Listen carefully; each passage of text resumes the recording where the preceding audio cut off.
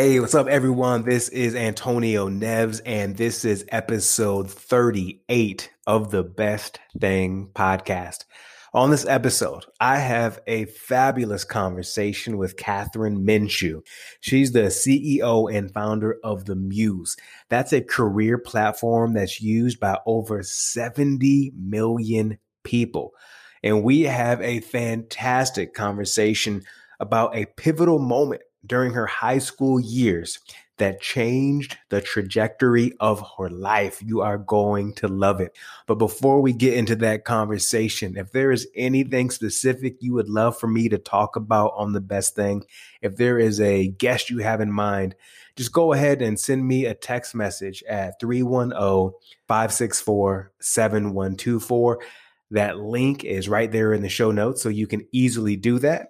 And if you haven't already subscribed to The Best Thing, if you haven't written like a 2 or 3 sentence review of The Best Thing, if you haven't shared this with a friend or a colleague or a family member, what are you waiting for? Share the love with The Best Thing. Okay, hey, let's get into episode 38 of the Best Thing podcast with Kathryn Minshew. Welcome to the Best Thing podcast, where we talk to thought leaders, creatives, authors, and entrepreneurs about how sometimes the best thing to happen to you is the most unexpected. Welcome your host, Antonio Neves. Hey, what's up, everyone? Welcome to the Best Thing podcast, where I talk to people about the best thing to happen to them that doesn't include the traditional markers of success. I'm your host, Antonio Neves. I'm a speaker, author, and coach. And each week I bring on a new guest who has a powerful story to tell that will motivate, inspire, and help you see life through a new lens. This week's guest is someone I met a few years back when I was working with personal branding platform About.me, and I was blown away by her and her company. Kathryn Minshew is the CEO and founder of The Muse, a career platform used by over 70 million people to find their best fit jobs, companies, and careers. The Muse was named one of Fast Company's 50 most innovative companies in the world. Kathryn is the host of The Muse's podcast, The New Rules of Work. She has spoken at MIT and Harvard. She's contributed to the Wall Street Journal and the Harvard Business Review and appeared on Today and CNN. In addition, Kathryn has won numerous awards and appeared on Inc.'s 30 Under 35, Marie Claire's The New Guard, and Female Founders 100. Kathryn's book, The New Rules of Work, The Muse Playbook for Navigating Your Career, was a Wall Street Journal national bestseller. Kathryn, welcome to The Best Thing. Thank you so much. I'm really excited to be here. Yeah, I'm glad to have you here, and I'm just really blown away by you and your background. There's so many things in your bio that I didn't even mention. Maybe we'll talk about some of those things. I actually want to start with this question. As I looked at you and your background, one thing that stood out to me specifically on your LinkedIn profile, you mentioned that you traveled to over 60 different countries. And I know you've worked abroad, et cetera. Tell me a little bit about what travel has brought to your life and who you are. Yeah, I love that question because I do think travel is really core to who, the person I am today. It's one of my favorite things. So first of all, I had never really left the United States until I was about 17 years old. With the exception of I had grandparents in El Paso, Texas, and we drove across the border once when I was little to, I could pass out sandwiches. But other than that, all my family, when we traveled when I was little, it was loading up into the family car and doing a road trip across, another state. But it was very domestic. And I think the first time I ever left the United States, it was just this beautiful, like almost mind-blowing experience for me because, obviously pretty trite to say, but realizing that so many different humans could live so many different varied lives that were so different from ours. And in all of these ways, big and small. And I just became fascinated with how people live and how people live in different contexts and different cultures. And I wanted to see as much as possible. But not only that, the world is changing. So you can go to a country and experience a slice of what life is like there. But if you go back in 5 years or 10 years, it's a different place. And there also became this urgency to travel because I wanted to go to places before they disappeared or they changed. I think there's a lot of benefits we've seen because of a more globalized, interconnected world, but it also means that some of the local differences and specificity that make places so unique is getting balanced out or washed away by the McDonald'sification of the globe. And I love dipping in and out of different places, and it's something that I've prioritized. Even when I had no money, I would find just ridiculous ways to go on these little backpacking trips. And so yeah, I think I'm up around 67 countries, really since 2004. And I plan to keep it up as long as I can. That's really impressive. And what blows me away, you made me think about when I studied abroad in college, and it was the first time I was abroad. I went to Spain, and my whole life changed. It just opened up so much in me. Of course, the empathy for others, the confidence that I had in myself, etc. And I hope everyone, whether you're in college or not, you get the opportunity to travel and see another part of the world. And speaking of the word empathy, my hunch is with all the traveling that you've done globally, and I didn't mention this, but you've been to some challenging places as well, where you're helping some communities as well. My hunch is your empathy level is just high. And, in this day and age where we have so much going on due to the pandemic and people are dealing with remote work and flexible schedules, et cetera, even prior to all of this, the Muse was kind of ahead of the curve because you've always allowed, seems like, flexible schedules. You've had like a baby at work policy at your office, things that seem new to people right now. But I'm curious if travel has created that type of empathy that has determined how you lead in the workplace. Yeah, I think that's a really great way of putting it. And, I think the more that you become exposed to different types of people, whether in your own community or abroad, the more you realize that there are a lot of different, valuable, valid ways to live. And so I've always wanted to build a workplace at the Muse that enabled people to bring their whole selves to work, that allowed people to fit work and life together in the way that worked best for them. Because, many of us, our jobs don't actually need us to be at our desks from 9:01 a.m. to, 5 or 6 p.m. You can build flexibility into the modern workplace. And so it was important to me that we not only do that at the Muse, but that we encourage other companies to do that as well. And the baby at work policy is actually one of the things I'm proudest about, because we've now had a lot of parents just bring their infants in. We offer a parental leave policy for all employees, but even after that's done, a lot of parents have decided, that they're not quite ready to put that little baby in daycare or with a nanny. And so, we had an engineer who spent months, I think 4 through 6 of her son's life with him strapped to her chest while she coded at her desk.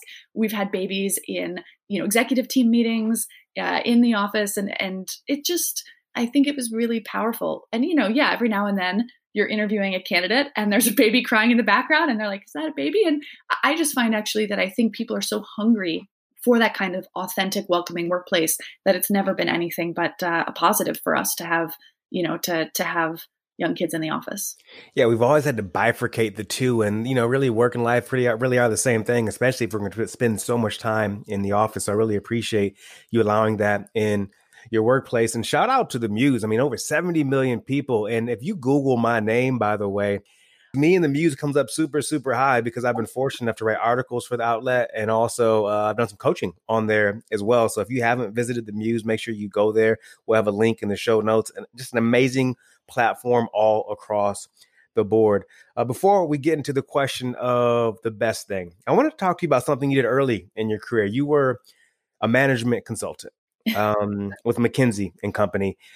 And, it's wild. And this, when you look at the press nowadays, if you hear that anyone was a management consultant, it's like they were a devil or something like that. It's as if you hear the word, if they worked at McKinsey or they worked at Bain, it's as if they did something wrong. And I know that's not the case whatsoever. So I'm just curious for you, what were some of your key takeaways during your management consulting career that have stuck with you to today? Yeah. So I'll give a headline that I learned more from that job than I think I could have learned from anything else I did in my early 20s, but I didn't particularly enjoy it. And that's always an interesting conundrum because, I look back and I would have said yes to that offer over again. I would do it over again if I were replaying my life and my career, but it wasn't the most pleasant years of my life, to put it mildly. So, in terms of what I learned, part of why I said yes to the job offer was that I think management consulting can function as a kind of business boot camp. You drop into so many different companies and contexts and problems, and you have to get up to speed on what the issue is, what are the main players, what are the main components, how should you think about, helping to solve it. And it really teaches you a ton in a very short amount of time about business, about supply and demand, and also about how work gets done in organizations. And one of the things that gives consultants a bad name sometimes, but I think actually was really interesting about working there, is sometimes the answer to the problem already lives within a company, but that company's internal communication, bureaucracy, and systems are preventing the solution from being surfaced. So it's a joke about consultants. They'll grab your wrist and tell you the time from your own watch. And and I've seen cases where it feels like that's more versus less apt. But I will also say I've seen cases where even though the answers existed within the organization, management wasn't listening or they didn't have the right channels for those to surface. I also found, the most interesting project that I did was during 2009. And the entire world was falling apart. It was the depths of the Great Recession.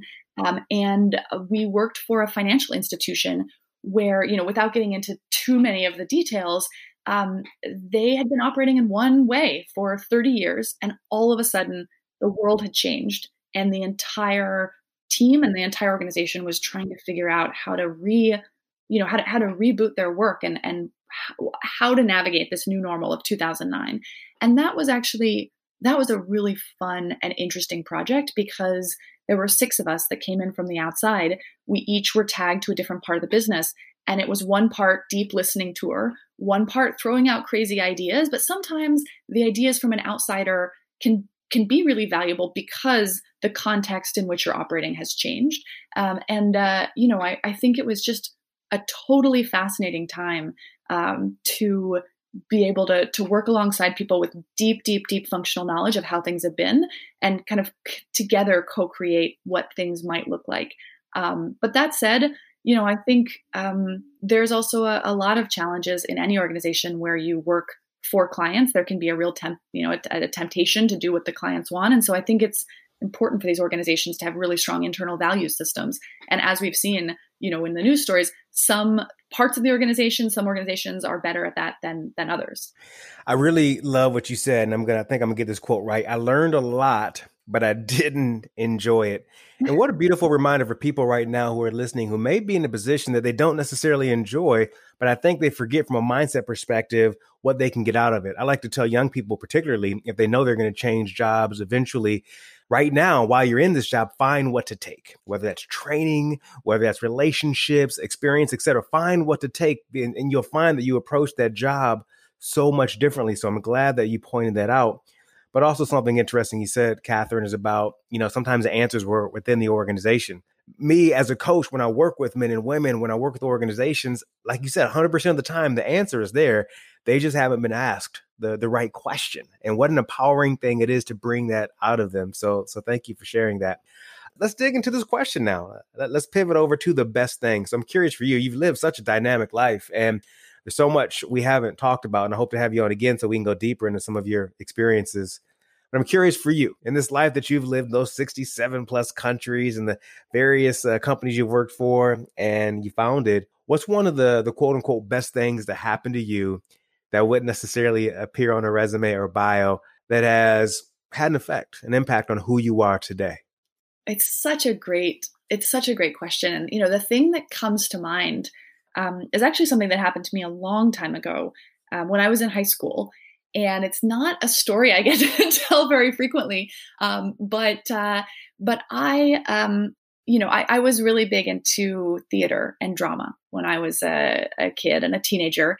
And nothing really meant more to me in high school than my high school drama team and drama club. And my junior year, my 3rd year of high school, I was a bit part in the school play. And one day our director walked in and said, the lead can't perform. It was the last show of the run. It was the last show of the year as well. So for all of the seniors, this was the last performance of their high school career. And it's 90 minutes before showtime. We're all, a lot of times high school drama groups kind of function like cults. So we had all these like pre-show preparations and sort of rituals that we're deeply engaged in, getting ready to perform. And the director of the show, our high school faculty member, comes in and she's crying and she's like, the show's off. It's canceled. We can't perform. The lead of the school play had skipped calculus class that week, and the administration forbade her from doing extracurriculars and from going on in the show. And everyone starts freaking out, and everything's in an uproar. And my friend just stands up in front of everyone. She's like, Kathryn can do it. Kathryn can do the part. And it was this insane moment where sort of time slows down and your vision narrows. And it was terrifying because I actually didn't know that part. There was a sort of secondary lead in the school play, and I had learned that character's lines. I did not know. I mean, I had this tiny little part in the third act, and all of a sudden everybody's staring at me like, can you go on? And it was 90 minutes till curtain. And I said, yes. I'll do it. And, it just felt like this do or die moment where somebody had to go on and play that part. Otherwise, the whole show, all of the work, everything we had done would be lost. And, I didn't even really think. I just said yes. And the next 90 minutes were this terrifying blur. I was reading the script. I actually didn't even bother with the third act because that was after intermission, which was only, by the way, 15 minutes of intermission. But I was like, I can worry about that later. I was just reading through the first two acts, trying to memorize the lines. People were putting makeup on me. Somebody put pantyhose on me. All right. If you've never had somebody put pantyhose on you, well, that's a very intimate experience. But it was like the whole group came together to try and get me and us through this because we wanted so badly to do the performance. And I don't, want to, it was a tremendous success. It was, it was like something out of a movie, honestly, just being able to go on. And by the way, I mean, it was really a team effort, right? When you have a cast member on stage who definitely does not know all of the lines, but broadly knows what needs to happen. And, I was quick enough on my feet that I was able to sort of roll with it. It's really a team effort. As a cast, what are the notes you have to hit, the big things you need to happen. And we just got ourselves there. And at the end of the night, there was a standing ovation. Everybody was crying. I fell over. But it was really, it was a really incredible and powerful experience. And I think also, it gave me a lot of confidence that I could do hard things. And by the way, it wasn't like it was a flawless performance. There were times during the show where I was like, oh my good, I have no idea what comes next. But I think that it was, that experience of stepping into the void and trusting that between your own wits and the people around you, that you were going to get to the bottom safely. And also at the end of the day, it was better than canceling the show. And I also had the thought that even if I kind of up, that's probably better than just not even trying as a group. So that's what comes to mind. And it was a really powerful experience. Listening to you talk, I mean, people can't see the way I can see you right now, but I can tell this is one of those moments that you came alive. Like, because you were in it. And as you even recount the story, I can see the emotions coming back to you to being in that moment, how pivotal and how powerful this was. You said something really profound. You said somebody had to go on. Why not me? Why not me? What a powerful statement that we can say in this day and age. Why not me? Especially when we tend to, so many people, we look for others to step up. We want to point our finger outward as opposed to pointing the finger at ourselves and saying, why not me? At that age, as a junior, have you always been that person? Why not me? Or was this that moment, like you said, it built confidence? Or was this a pivotal moment that it kind of put the spotlight on you and you saw what you were kind of made of in the moment? I think it was maybe a little bit of both, in that there have been a few times in my life where I had that why not me. And I think it's something that I really appreciated that my parents would ask from time to time. when I was 13, I wanted to be in more plays. Theater was, again, big theme in my childhood. And one day I thought, well, what if we put on plays for senior citizens or kids at the public library or, inner city DC or different places. And there was a little bit of, well, maybe I could do that. In fact, when I started the Muse all those years later, people sometimes ask, like, why did you take this crazy leap? And part of it was that as a job seeker, I kept seeing these problems and these just ridiculous inefficiencies in the job search space. And I kept thinking, like, someone should make something better than this. Someone should build a better job search or career platform. And eventually it's like, well, maybe I should stop complaining and maybe I should just do it. But I think that moment in high school was both born out of a foundation of, if not you, then who? If not now, then when? And it was a moment where I gained more confidence in my ability to do that, because I wasn't always the most confident child. I had, just like a lot of people, situations of being excluded or bullied or feeling deeply, deeply, deeply uncool. But it allowed me to realize that I was capable of quite a lot. And that I was also capable of, staring into the abyss of, at that point, being embarrassed in front of your friends in high school feels like the absolute worst thing in the world. And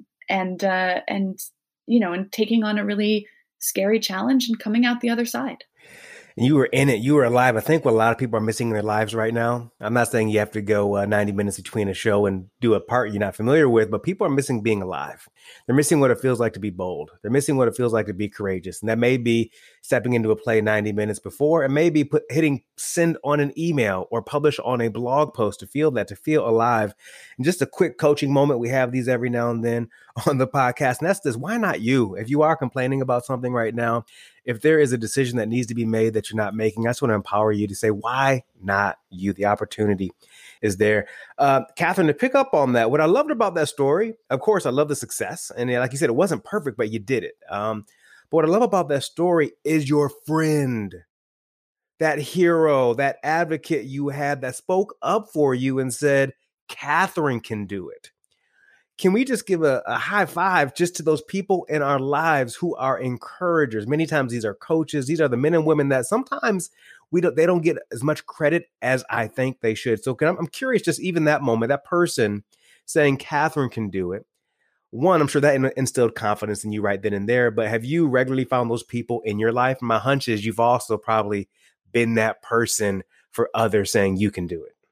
Absolutely. I think that's such a powerful role to play, because sometimes, sometimes people can, their own confidence can be drowned out by those voices inside their head that say, be quiet, sit down, don't put yourself out there. It's too much of a risk. What if you fail? And having someone else that believes in you say, I think you can do this. I think you can step up.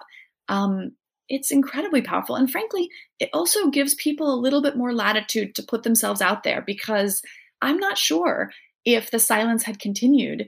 I don't know if I would have raised my hand and said, I can do it. I mean, at some point, maybe, but I was just still stuck in this, oh my gosh, are we going to cancel the show? This is terrible. What's happening? And it was like I needed her to cut through all the BS and to say, you can do it.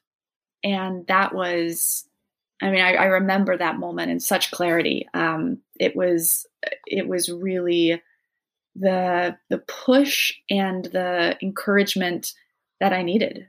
Shout out to that person that says you can do it. If you haven't given that person a thank you or a high five or an email, do that right now. You made me think back to my brief performing career, at least on stages, was, well, I guess acting. My sixth grade teacher, Mrs. Hirschman, cast me as the lead in the sixth grade play, The Nutcracker, at Hunt Elementary School in Jackson, Michigan. And I didn't want to do it, but her believing in me, literally, this is a whole other story, changed the trajectory of my life because it taught me to believe in myself. So the power of belief is important. Just a few more questions for you. This is so much fun for me. I'm like just giggling over here, getting hyped up, about to give a sermon because you got me fired up. This is a reminder. From a career perspective, I'd love to hear your point of view on this. And as you were talking about that person who missed calculus class, I wonder what happened to their life, what they're doing right now. That's a whole other story. That's how dark my mind gets. I wonder what they're doing. They missed that opportunity. Is this all it takes is someone being out sick one day for your opportunity to present itself? I don't know how many people forget that. All it takes is someone missing calculus class, someone being out sick, someone leaving the job, someone whatever for your opportunity to present itself. I'm curious how much in your life has that been the case where an opportunity presented itself because there was a void, just like in this situation, or even is it something that I'm sure you and your staff remind job seekers out there who may be a little bit discouraged right now? Yeah, absolutely. I love that you brought that up because so many of the best things in my life have happened because I was willing to say yes. And by the way, yes doesn't mean it's going to work out.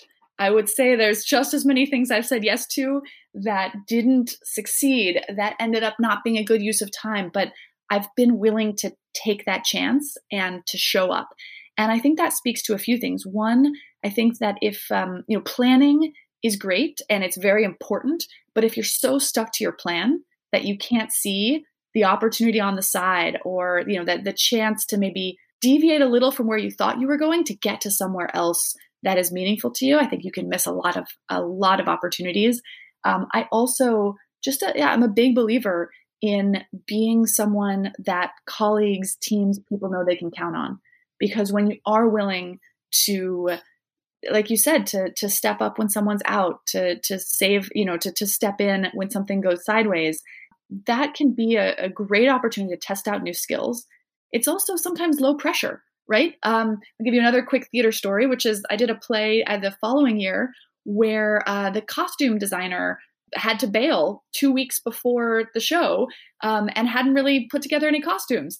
And we had this tiny budget and it was only 2 weeks left. And it was like a perfect opportunity to try costume design because frankly, if I fell on my face, guess what? We were already in a pretty messed up situation. It kind of, it allows, I think, for an experimentation and hey, all right, someone's got to do it. It doesn't have to be perfect. Let's dive in. Let's figure this out. I mean, I had costumes that were held together with safety pins and duct tape, but they looked good from the audience. That's all that matters. And it was a fun way of just saying, what do I have to lose? Except being a little bit embarrassed. But embarrassment is not going to kill you. And in fact, on the other side of embarrassment are some of the best opportunities and the best experiences I've ever had. So it's something that I think is, absolutely part of the advice that the Muse gives job seekers, that navigating your career is hard. Interviewing is hard. Getting promoted, negotiating for a raise, all of these major workplace events are really hard. They can be scary, and that's okay. It's okay to be intimidated, but sometimes you've got to know when to push through the fear and say yes, try the new skill, take that opportunity. And again, it doesn't always work out. So you also have to be kind to yourself when it doesn't go the way that you expected. It doesn't mean that you shouldn't try again. I've always focused on what I learned from everything, the good, the bad, and the ugly. What a great reminder that embarrassment is not going to kill you and that it doesn't have to be perfect. That just right there, those two things, it creates freedom. Well, I think that's a beautiful place to end. And I think for me, the key takeaway is why not you? Why not me? Why not us? And just to push through that fear, as you so beautifully said. Kathryn, I can't thank you enough for spending time on this podcast with me. In the show notes, we're going to have a link to all of your amazing things you do, from your book to the podcast to the Muse. Check it out. Once again, thank you so much for joining me. Yeah, thank you so much for having me. This was a lot of fun. Thanks for listening to the Best Thing Podcast with Antonio Neves. Join us next week for more stories that'll help you see the world through a new lens. For more resources, go to theantonioneves.com. If you enjoyed this podcast, we ask that you share with a friend and be sure to subscribe so you never miss an episode.